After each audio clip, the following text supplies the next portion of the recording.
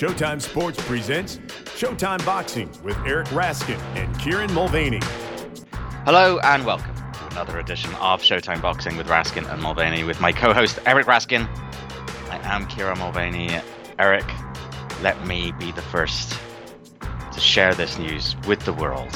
After 187 episodes, including this one of the Showtime Boxing podcast, a similar number with HBO, of course, all your Ring Theory appearances with Bill Detloff, you have announced that you are going to be retiring from boxing podcasting, and I love the fact that you left at the top after, in fact, people wrote you off, probably about 400 episodes after people wrote you off, but you stuck there and you made it, and, well, obviously you're not the GOAT, but you could be the SCOAT or the to-GOAT. You're up there, and I've been there with you for a lot of it. And Eric, it's just been an honor, man. It's been an honor. I'm not sure what either SCOAT or to GOAT stands I assume for. Second greatest or third greatest. Okay, all right, that makes sense. All right, but I just made up. All right, let me just step in here. Hold on a second, Kieran. Okay. You probably heard that from some unnamed sources, which, come on, no reader should ever trust unnamed sources or listener for that matter. So let me set the record straight with a prepared statement. Okay. I understand the advanced speculation about my future. Without getting into the accuracy or inaccuracy of what's being reported, I will be the only person to express my plans with complete accuracy. So there you have it, Kieran. I'm not retiring from podcasting, but I'm also not retiring from podcasting. Exactly. I just have to check with myself, and then I'll get back to you with an official statement on top of the official statement I just provided. But until then, I am neither retired nor not retired. Okay? Clear? Yeah, it's got to check with your image consultants, your agents, your general manager. I have none of these things. Well, it should be very easy then. Right. One thing I can promise, 2 years into the global pandemic, I am under no circumstances retiring to spend more time with my family. Should I retire from the podcast, which again, I'm not, but I'm also not. No. Should I retire? I will definitely have a better reason than that. I might be retiring from the podcast to spend more time with Gisele Bündchen. Can't rule that possibility out. There you go. I would love for somebody to say they're retiring to spend less time with their family. Just Right. how they say it. Right.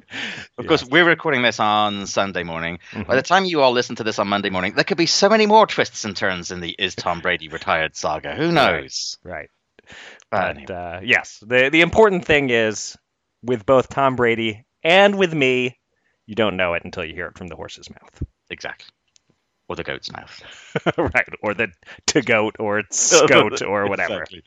All right. Let's move on.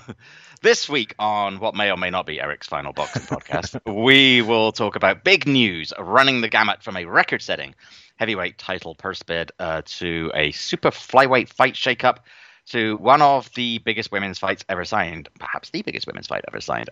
We will preview a busy upcoming Saturday that includes the return of Keith Thurman and a rematch between two of the elite veteran super flyweights. Eric will count down the top 5 defining fights of the career of arguably a top 5 all-time heavyweight, Larry Holmes. But we begin the show with this week's guest. He's one of the most exciting young fighters in the sport today. We last saw him on Showtime comfortably outpointing Tugstot Nyambayar in July, and he'll be headlining on Showtime Championship Boxing on February 26th when he takes his 16-0 record into the ring against Roger Gutierrez. Chris Colbert, welcome back to the Showtime Boxing podcast. It's a pleasure to have you. Thanks for having me, man. I love y'all, man. I appreciate y'all for having me. Well, we appreciate you joining us this week. And, often when we interview someone heading into a fight, we open with a question about their upcoming opponent and what they think of them. But I saw that you said during a media conference call the other day that you've never watched Roger Gutierrez fight. Is that right? You've never seen a single fight of his? I turned the fight on one time, and he threw a punch, and it looked nasty, so I turned it off right away. Really? That's it? One punch was all you needed to see, huh? That's all I see. Do you have any plans to watch some more of him over these next few weeks before the fight, or have you seen enough? Nah, I mean, I've seen enough, but to be honest, I feel like there's no fighter in the world could come in there and do what they did to their last opponent and try to fight me the same way. So there's no real way of training for me. It's like you can't adapt to the style that I bring to the ring. I mean, I feel like I'm a human adapter. I'll be able to be ready for whatever he brings to the table. Like I said on PBC on the press conference yesterday, he better have the Mack truck because I'm coming. But it does seem like, he's been paying attention to you. He said something to the effect of your best weapon is your mouth, he says. When you hear him say that, do you just smile to yourself and take that as a compliment because it means you're good at selling your fights? I mean, my mouth, no homo, got me to where I am today.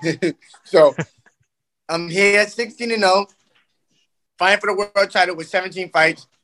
One of the hottest prospects, one of the hottest superstars in the game right now.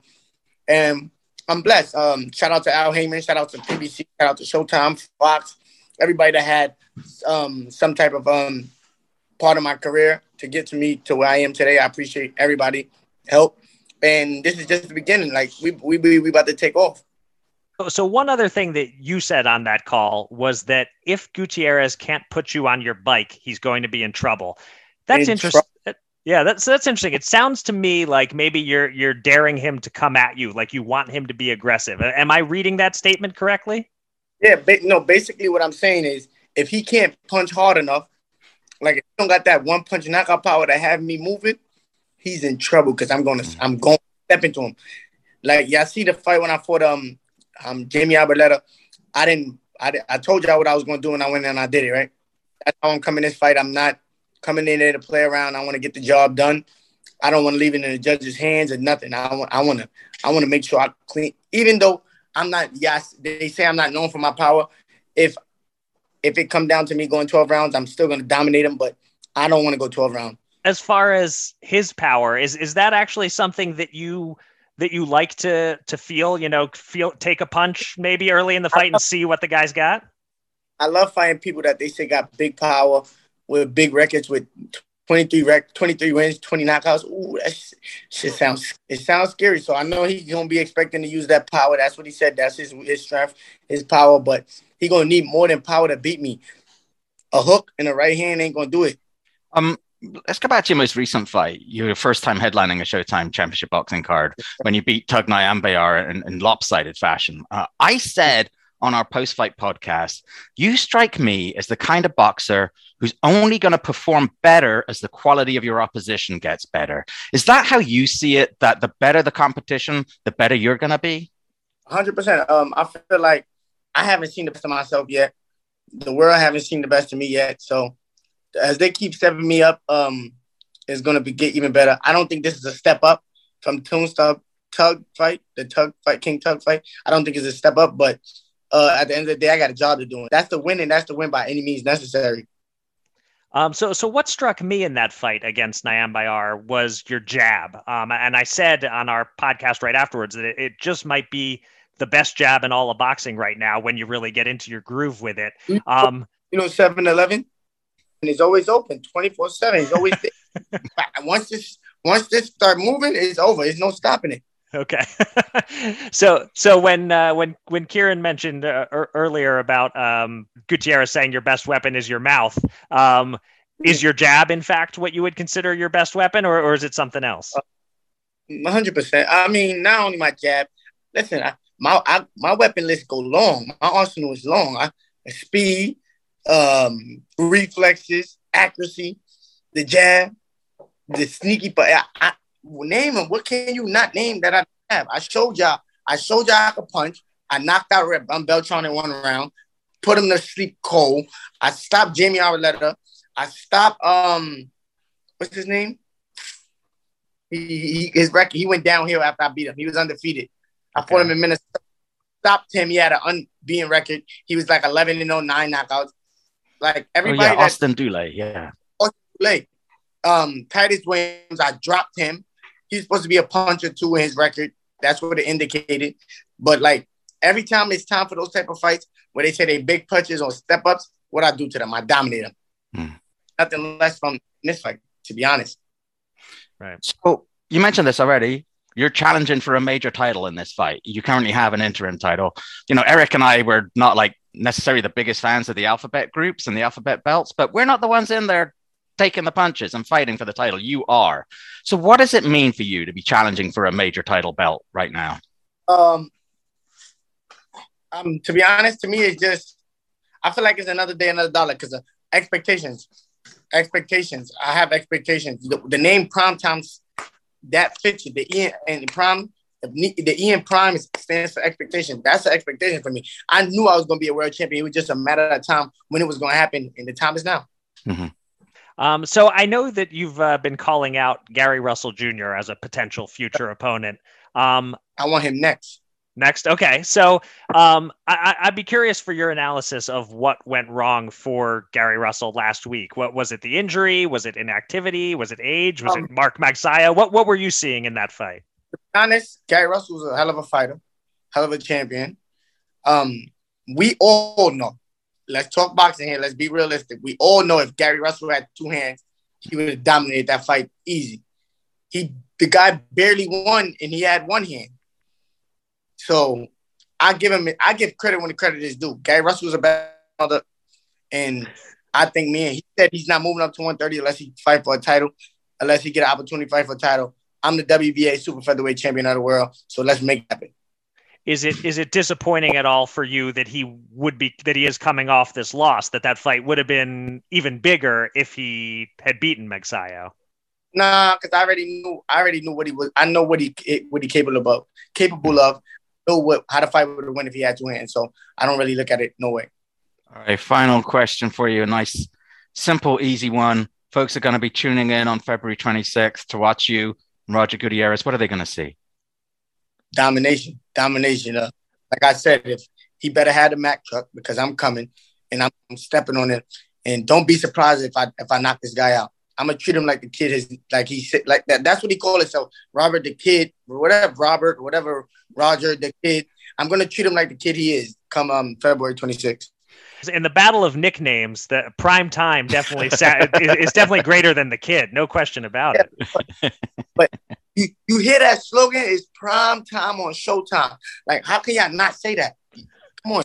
Chris Colbert, one of the best young boxers in the game and one of the best young interviews too. We really appreciate it, man. You are great to have on the podcast. Thank you so much. Thank you. Thanks, Chris. Appreciate you.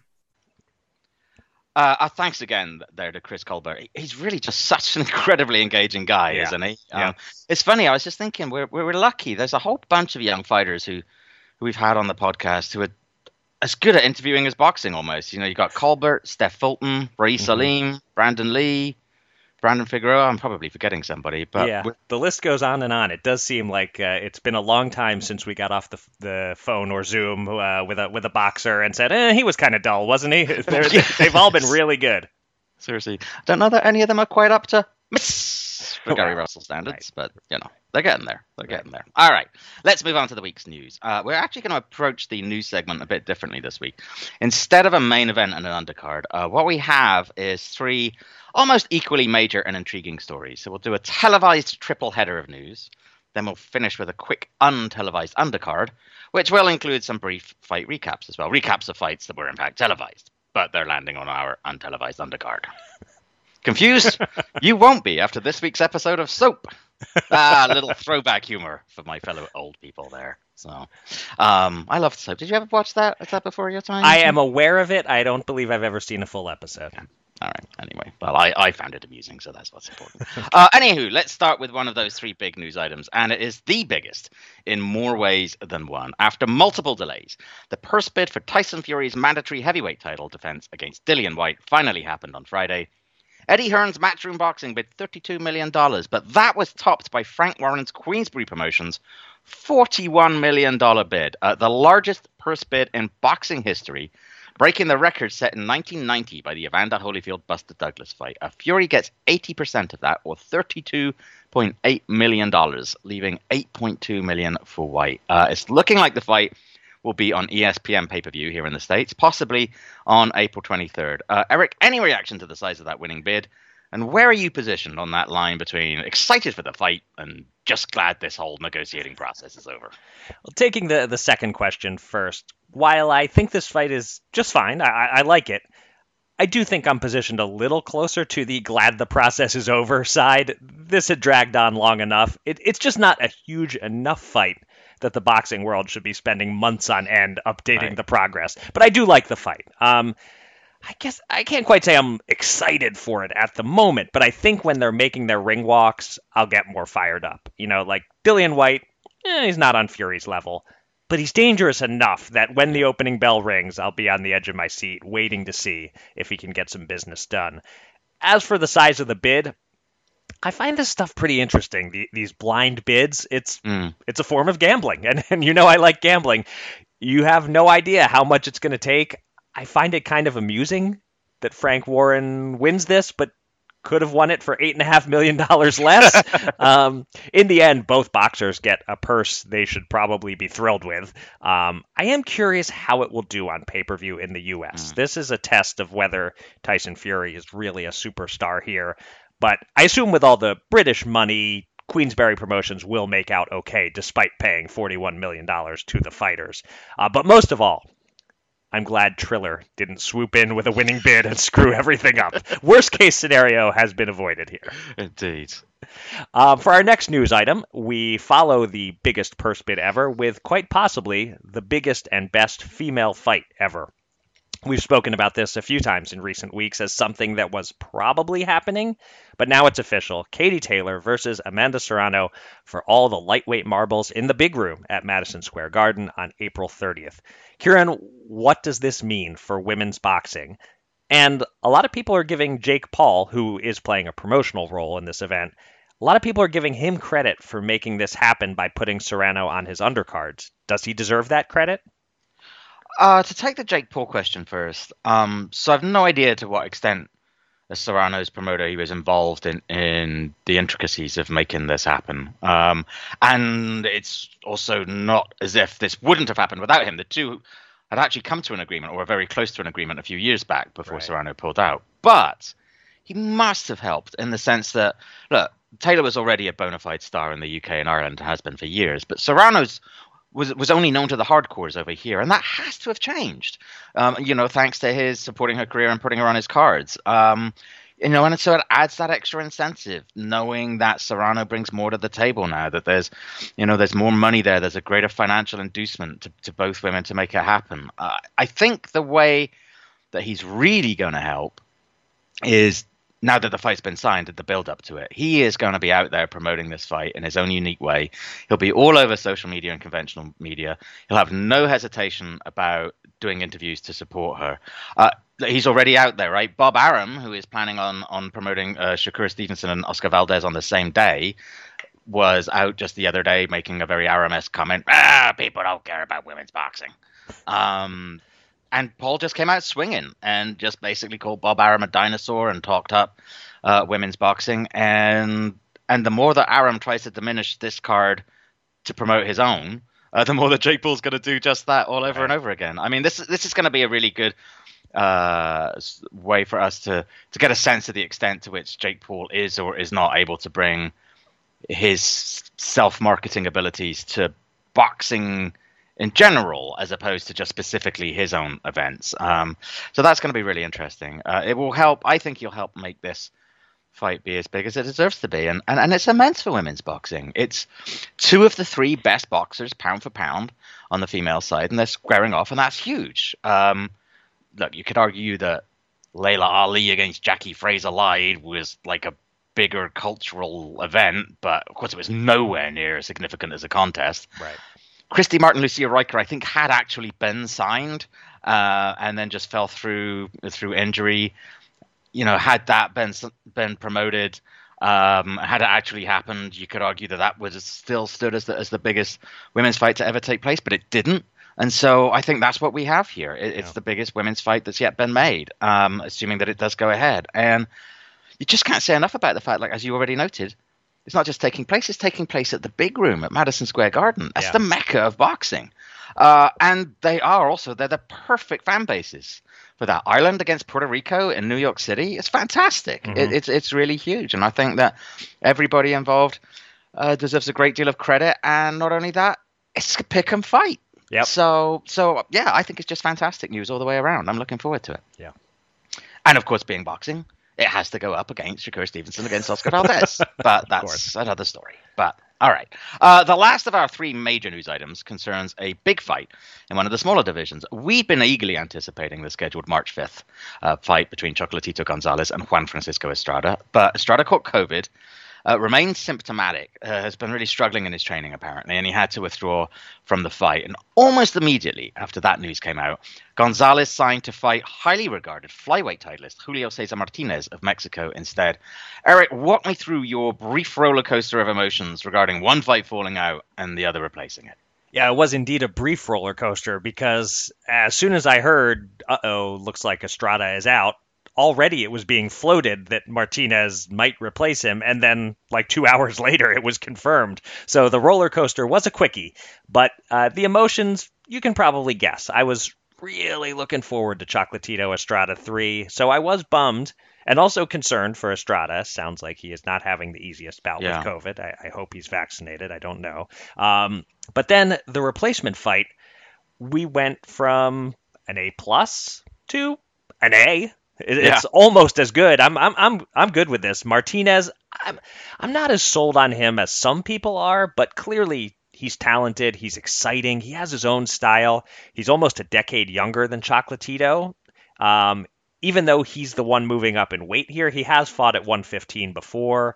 This is a really good fight. So huge credit to both boxers, especially Chocolatito. He's not at a point in his career where he needs to put it on the line against a young guy. Martinez, it makes total sense for him to jump at this chance, dream opportunity to make a name for himself and put a future Hall of Famer on his resume if he prevails. But Chocolatito, the risk-reward equation is debatable, but he doesn't care. He's always been willing to fight everybody, and he's showing that again here. Yep, agreed. Okay, now for that untelevised news undercard. Some fight results first. 46-year-old Sergio Martinez continued his comeback with a 10-round decision win over Macaulay McGowan. Robson Conceição handed 130-pound prospect Xavier Martinez his first defeat by wide unanimous decision, overcoming getting rocked by a left hook at the end of the third round to dominate most of the rest of the fight.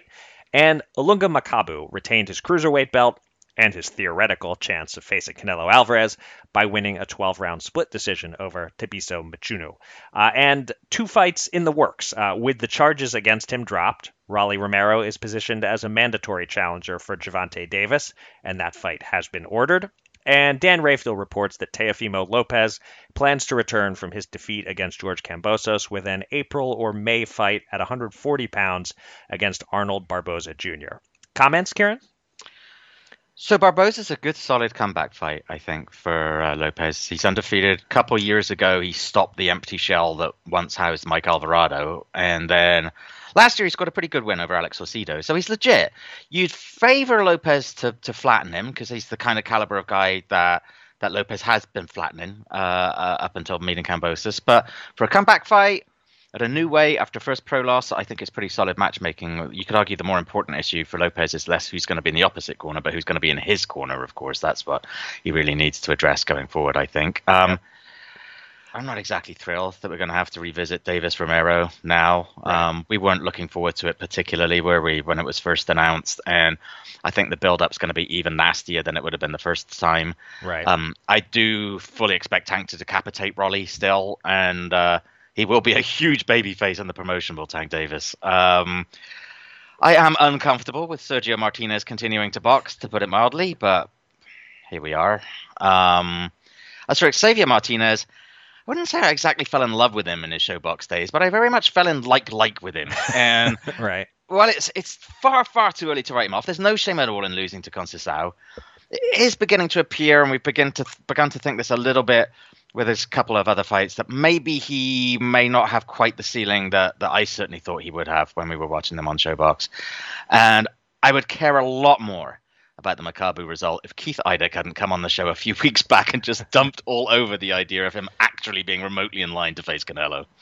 Yeah. The Romero Davis thing, I remember when it was signed the first time, and we sort of we're looking forward to the build-up, like, oh, these guys are going to talk this up and have some fun, and it has taken that little turn where it could.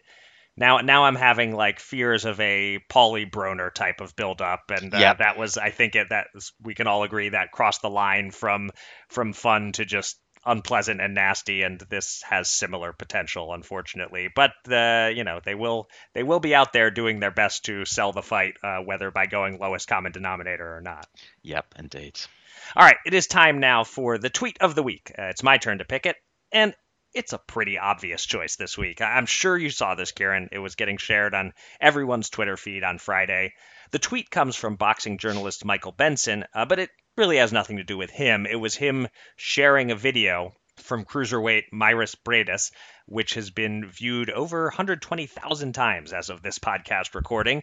The tweet says, Mairis Briedis has now dropped a diss track to call out Jake Paul.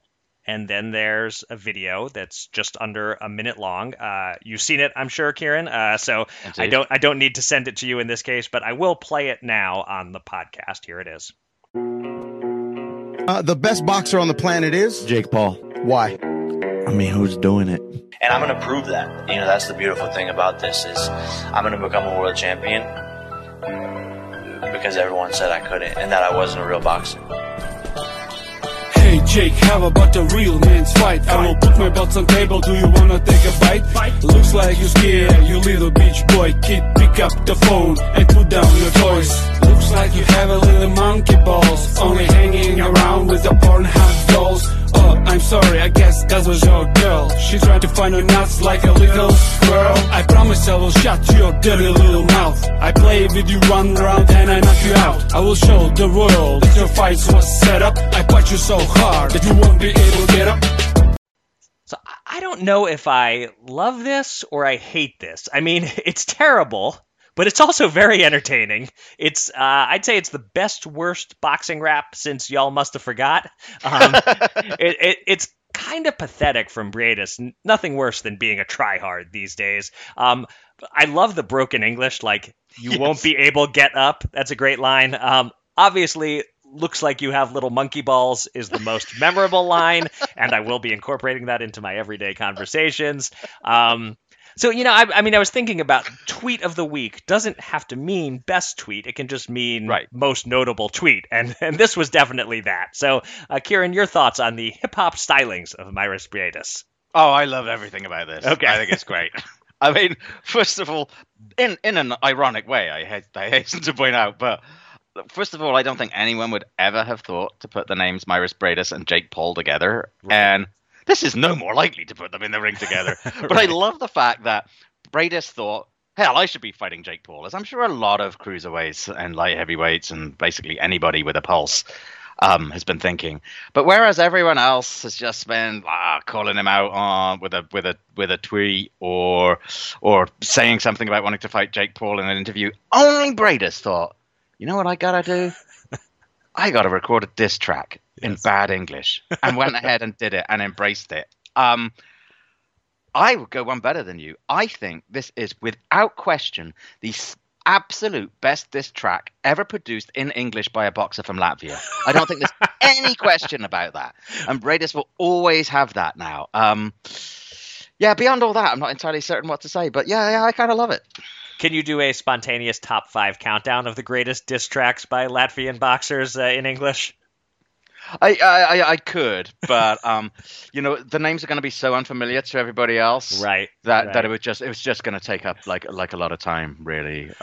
So I just prefer not to go there. Okay, really. All right. Well, you may want to start thinking about it, because I'm giving you your next assignment now. Challenge. Yeah, yes. If I do happen to retire from podcasting after this show, and I'm not saying I am, I'm not saying I'm not, but if I do, are you going to record a diss track about me? What is there to diss? That is the correct answer. There you go. Despite Mairis Briedis' best efforts, I think we can all agree Jake Paul versus Briedis is probably never going to happen. But let's talk about some fights that are. We have a busy Saturday night ahead of us. 3 notable cards coming up on February 5th. Let's start with the Fox pay-per-view from Las Vegas. 4 fights headlined by Keith Thurman versus Mario Barrios at welterweight. Also on the card, featherweights, Leo Santa Cruz versus Keenan Carbajal, junior feathers, Luis Neri versus Carlos Castro, and junior middleweights, Jesus Ramos versus Vladimir Hernandez, which moved onto the pay-per-view portion of the card on short notice after Josecito Lopez withdrew with an injury. Thurman and Barrios are both coming off high-profile defeats. Barrios is in a thriller against Gervonta Davis, whereas Thurman's last fight was his loss to Manny Pacquiao about 2.5 years ago. Kieran, what's your level of interest in Thurman right now and in this matchup? And is there anyone on the undercard who stands out? So I have no intention of spending $70 or whatever it is on this pay-per-view, and it's a pity that it is on pay-per-view because I'm actually a little bit intrigued by this main event. I like Barrios as a fighter. I thought it was kind of a 50-50 fight going in against Davis, as I recall. And I thought he fought tremendously well until Tank broke through. You wonder how a 140-pounder who was knocked out by a 135-pounder will fare against a 147-pounder. But Thurman just really hasn't had a great deal of power since he himself moved up from 140. And I do wonder if he'll still have the speed and the strength, to defeat the younger guy. And Barrios is pretty tall for a 140-pounder too. I think he'll match up pretty well physically. You mentioned it was 2.5 years ago almost that he fought Manny Pacquiao, Keith Thurman. He's had 2 fights in 5 years. And he hasn't looked good in victory since beating Danny Garcia back in 2017. I've always liked Thurman. He's an interesting cat. I'll never forget spending Saturday afternoon with him in Cincinnati when he was the co-main for Adrian Bronner against Vicente Escobedo. And there was no certainty at all that the card would even go ahead because of Bronner's spectacularly poor attempts to make weight. Right. And it was really most folks' first exposure to him. He was this unknown guy who knocked out Orlando Lara and promptly called out Floyd Mayweather and instantly became a total heel because of the sheer chutzpah of it. Right. But he's always been a good talker and he's been a very good fighter. He's always come to fight. He's always been entertaining. I just don't know that he has enough left. I remain, I think, probably much more interested at this stage in Barrios. This is a risk for him. One loss to a very good fighter is fine. But if he were to suffer back-to-back defeats, especially against a guy who hasn't had a win in a number of years, hasn't looked good for longer, and is kind of broken physically, then he'll need some rebuilding, Barrios, if he were to lose this fight as a boxer and an attraction. But if he pulls it off, he's got potential to really put himself in the mix with some of the crop of great young welterweights that's emerging there. So really big risk reward, I think, for Mario Barrios here. As for some of the other fights on the card, I like Castro as a comeback opponent for Luis Neri too. Undefeated, coming off a solid win over Escandon. Like Neri, a relatively recent recruit to featherweight ranks after a career spent mostly at 122. I must confess I know nothing about Keenan Carbajal, and looking at his record doesn't provide much elucidation at all. But I am just happy to see Leo Santa Cruz back. Yeah, and I just want to give you a quick pat on the back for proper use of the word chutzpah. Thank you. Well delivered. You have earned temporary honorary Jew status. You have 24 hours. I'll claim you as a member of the tribe. Why, thank you very much, sir. I appreciate that. Are there benefits? The jokes. Oh, yes. Just like Tim Watley. You go Jewish for the jokes. There you go. Also on Saturday from Phoenix, we have the rematch between Carlos Cuadras and Srisaket Rungvisai, nearly 8 years after Cuadras won their first meeting by technical decision. And then in Cardiff, Wales, just across the Bristol Channel from my hometown, it is Chris Eubank Jr. versus Liam Williams atop of the card, and Claressa Shields versus Emma Kozin in the co-feature, in Claressa's first boxing match in 11 months. Eric, you talk sometimes about fights with DVR and watch the next morning, perhaps fast-forwarding, versus fights that are appointment viewing. Which of these 3 fights are appointment viewing for you, and which might get the DVR treatment? Well, you know all about my affection for the top super flies, so it should come as no surprise. Cuadras Srisaket 2 is the one I'm making the biggest effort to watch live. Not only is it an excellent fight, but I'm legit curious to see what either of them has left, how much either might pose a threat still to Estrada or Chocolatito, and I'm pulling a little bit for Cuadras to get the win, just so he doesn't go down in history as the clear number 4 of this 4-man rivalry, which is where he stands now. He's 0-2 versus Estrada, 0-1 versus Chocolatito. He has the technical decision win over Srisaket, but that was back before either of them was in their prime yet. So this is the biggest fight of the night for me, bigger even than Thurman Barrios in my mind. Eubank Williams is solid, but if I have something else to do in the late afternoon when it's airing, I'm not shaking up any plans for it. I'll watch it when I watch it, and it's possible I'll even read the result first. Claressa versus Kozin, I'm always interested in a Claressa Shields fight. This one gets an extra layer of intrigue because she needs a statement win to prevent the Taylor Serrano winner from just automatically being everyone's easy number one pound for pound. And Kozin does have a great record. She's 21-0, but the opposition has been very soft. So, again, I'll say not quite appointment viewing. I'm interested. I will watch, but I don't have to schedule my Saturday around it. Right. All right, let's wrap up this podcast with the top 5 list. You challenged me last week to count down the top 5 defining fights in the career of one of the all-time heavyweight greats. Some consider him one of the most perennially underrated heavyweight champions. Larry Holmes, the true heavyweight champ of the world throughout the first half of the 80s, making 19 straight successful defenses from 1978 to 85. And here's what's interesting about this assignment. I found it shockingly easy to determine what the top 5 are.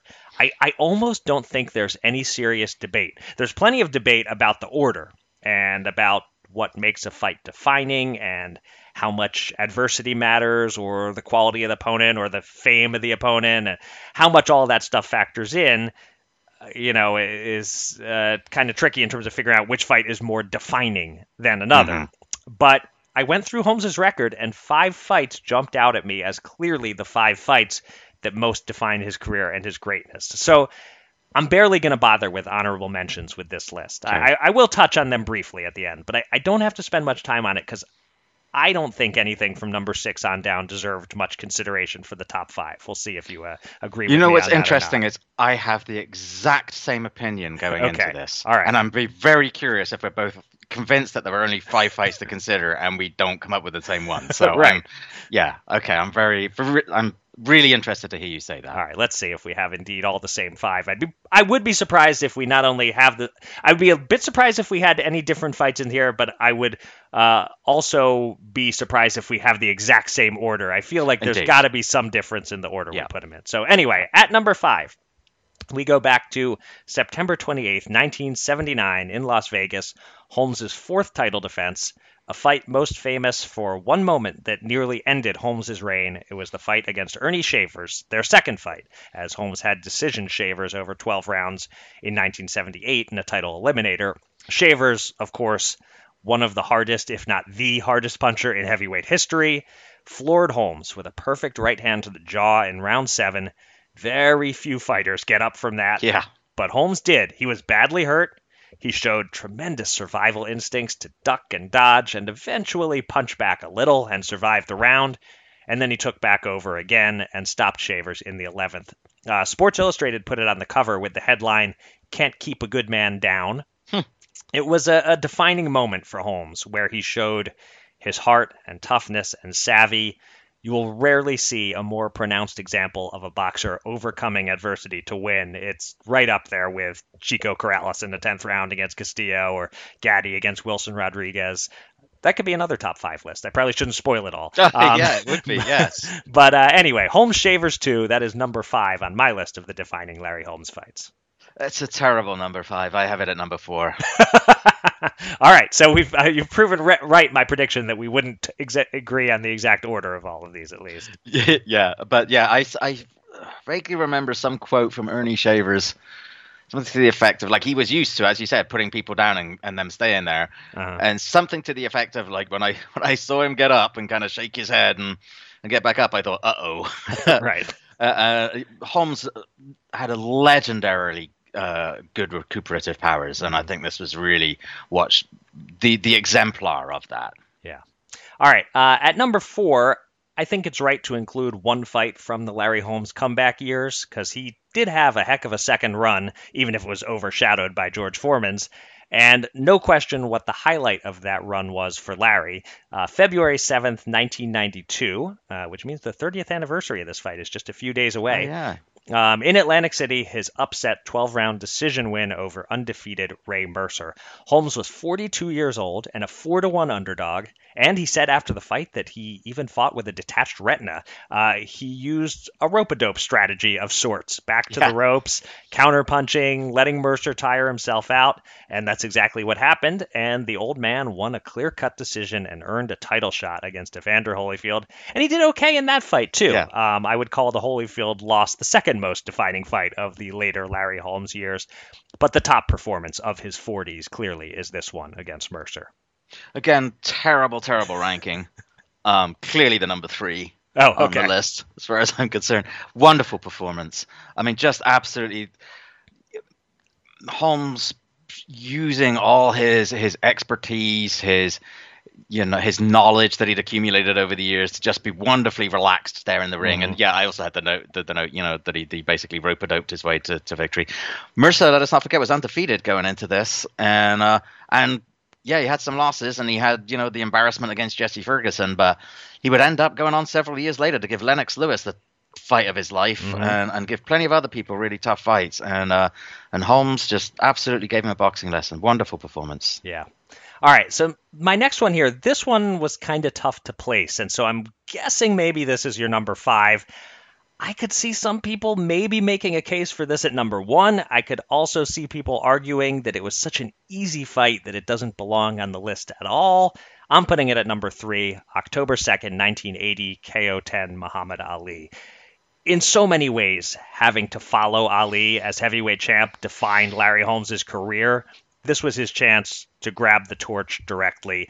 It did not make him any more beloved, certainly. But in the ring, Larry did what he had to do.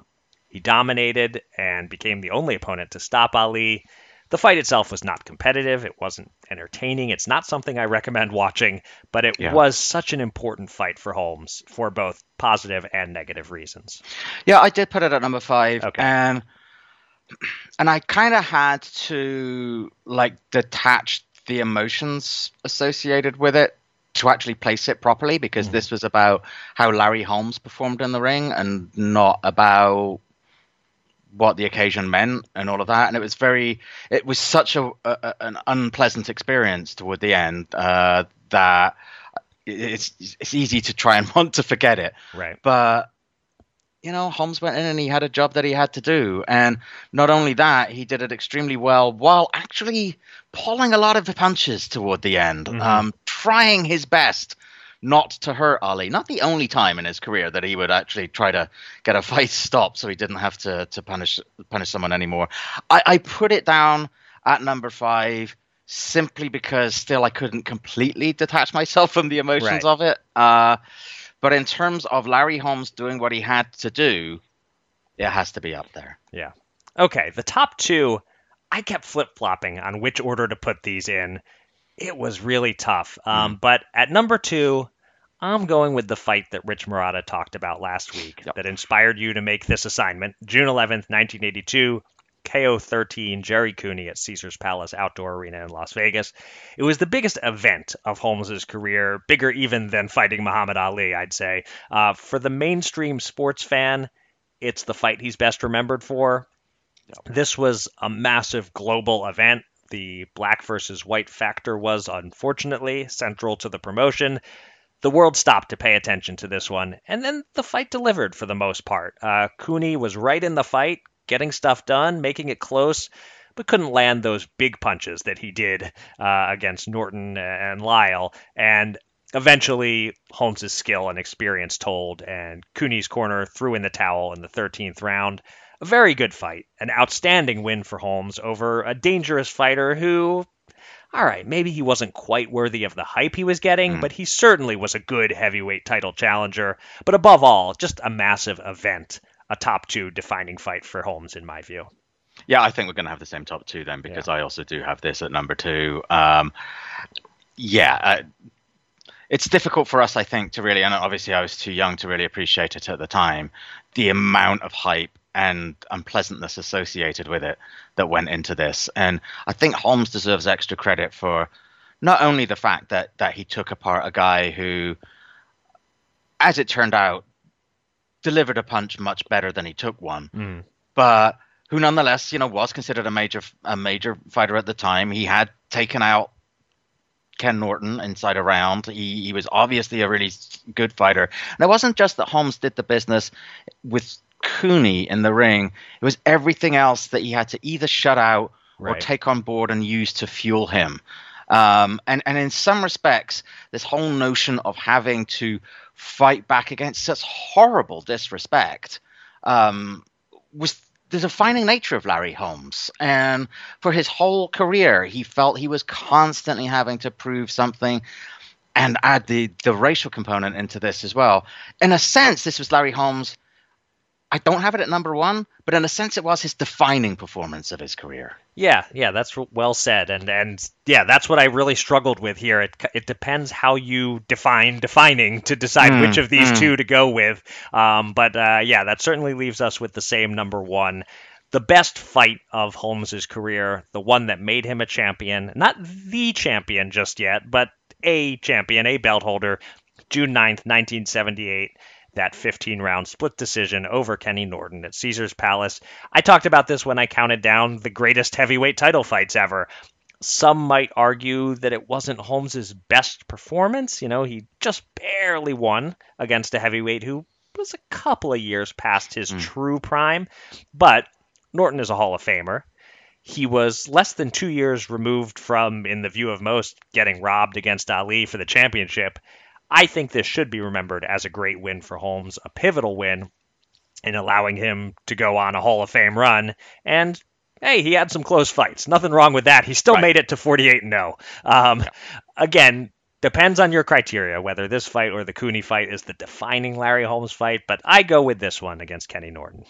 Yeah, and I think I was going to make a joke like, oh, you have that? I have KO1 Marvis Frazier, but I couldn't possibly pull it off. But yeah, and I think added to that, and I think that the element that people talk about as well with this fight is the sheer heart and toughness that he showed, in that he rallied to take the final round, the final couple rounds, I think, with a torn bicep as well. He was basically a one-armed fighter by the end, and he still had it in him to get it done against a guy who was certainly rough and tough, as Ali would certainly testify to. So, yeah, I do have this as number one. It was gutsy and determined, and that was the thing with Holmes. Like you said, he did have some close fights. It was a pretty decent crop of heavyweights, mostly underachieving heavyweights, but a pretty decent crop nonetheless. And sometimes he had his intelligence, he had his skill, he had his talent. Sometimes he just had to rely on his gut to just tough it out, and he almost invariably did. He was a very good and skilled boxer, Larry Holmes, but damn, he was a hard man as well. Yeah, so interesting that we actually had the exact same list except for the debate over where to put the Ali fight, which, again, I think we both feel was kind of a tricky one to position, but otherwise the order was the same. So, honorable mention. Again, I don't think any of these warrant real top five consideration. Obviously, you didn't think so either. But belonging in the next five or so, I'll just list these chronologically. KO 12 over Mike Weaver. Off the deck KO 11 of Ronaldo Snipes. KO 10 David Bay. Maybe the rematch with Michael Spinks, which a lot of people thought Holmes deserved to win. And the unsuccessful challenge of Holyfield that I mentioned earlier. And then just missing the cut, the fight with Butterbean when Larry was in his 50s. Oh, yes. God bless him for doing that. Snipes was the one that was the closest to making it to me. It was a decent 6 for me, I thought. Sort of a poor man's version of the Shavers fight, where he got off the deck, but not quite as dramatically and against not quite as good of a fighter and as good of a puncher. So, yeah, picking between those two is pretty easy. Yeah, and what was interesting to me looking through them was I hadn't appreciated how many previously undefeated guys he handed the first L to, guys who went on to have pretty good careers. Bone Crusher Smith, you mentioned David Bay, Carl the Truth Williams, Tim Witherspoon, Ossie Ocasio. None of those fights were great, but there's a long list of guys who would go on to have belts or fight for or sort of be in contention. And Holmes, they were undefeated and they came up against Holmes and he beat him.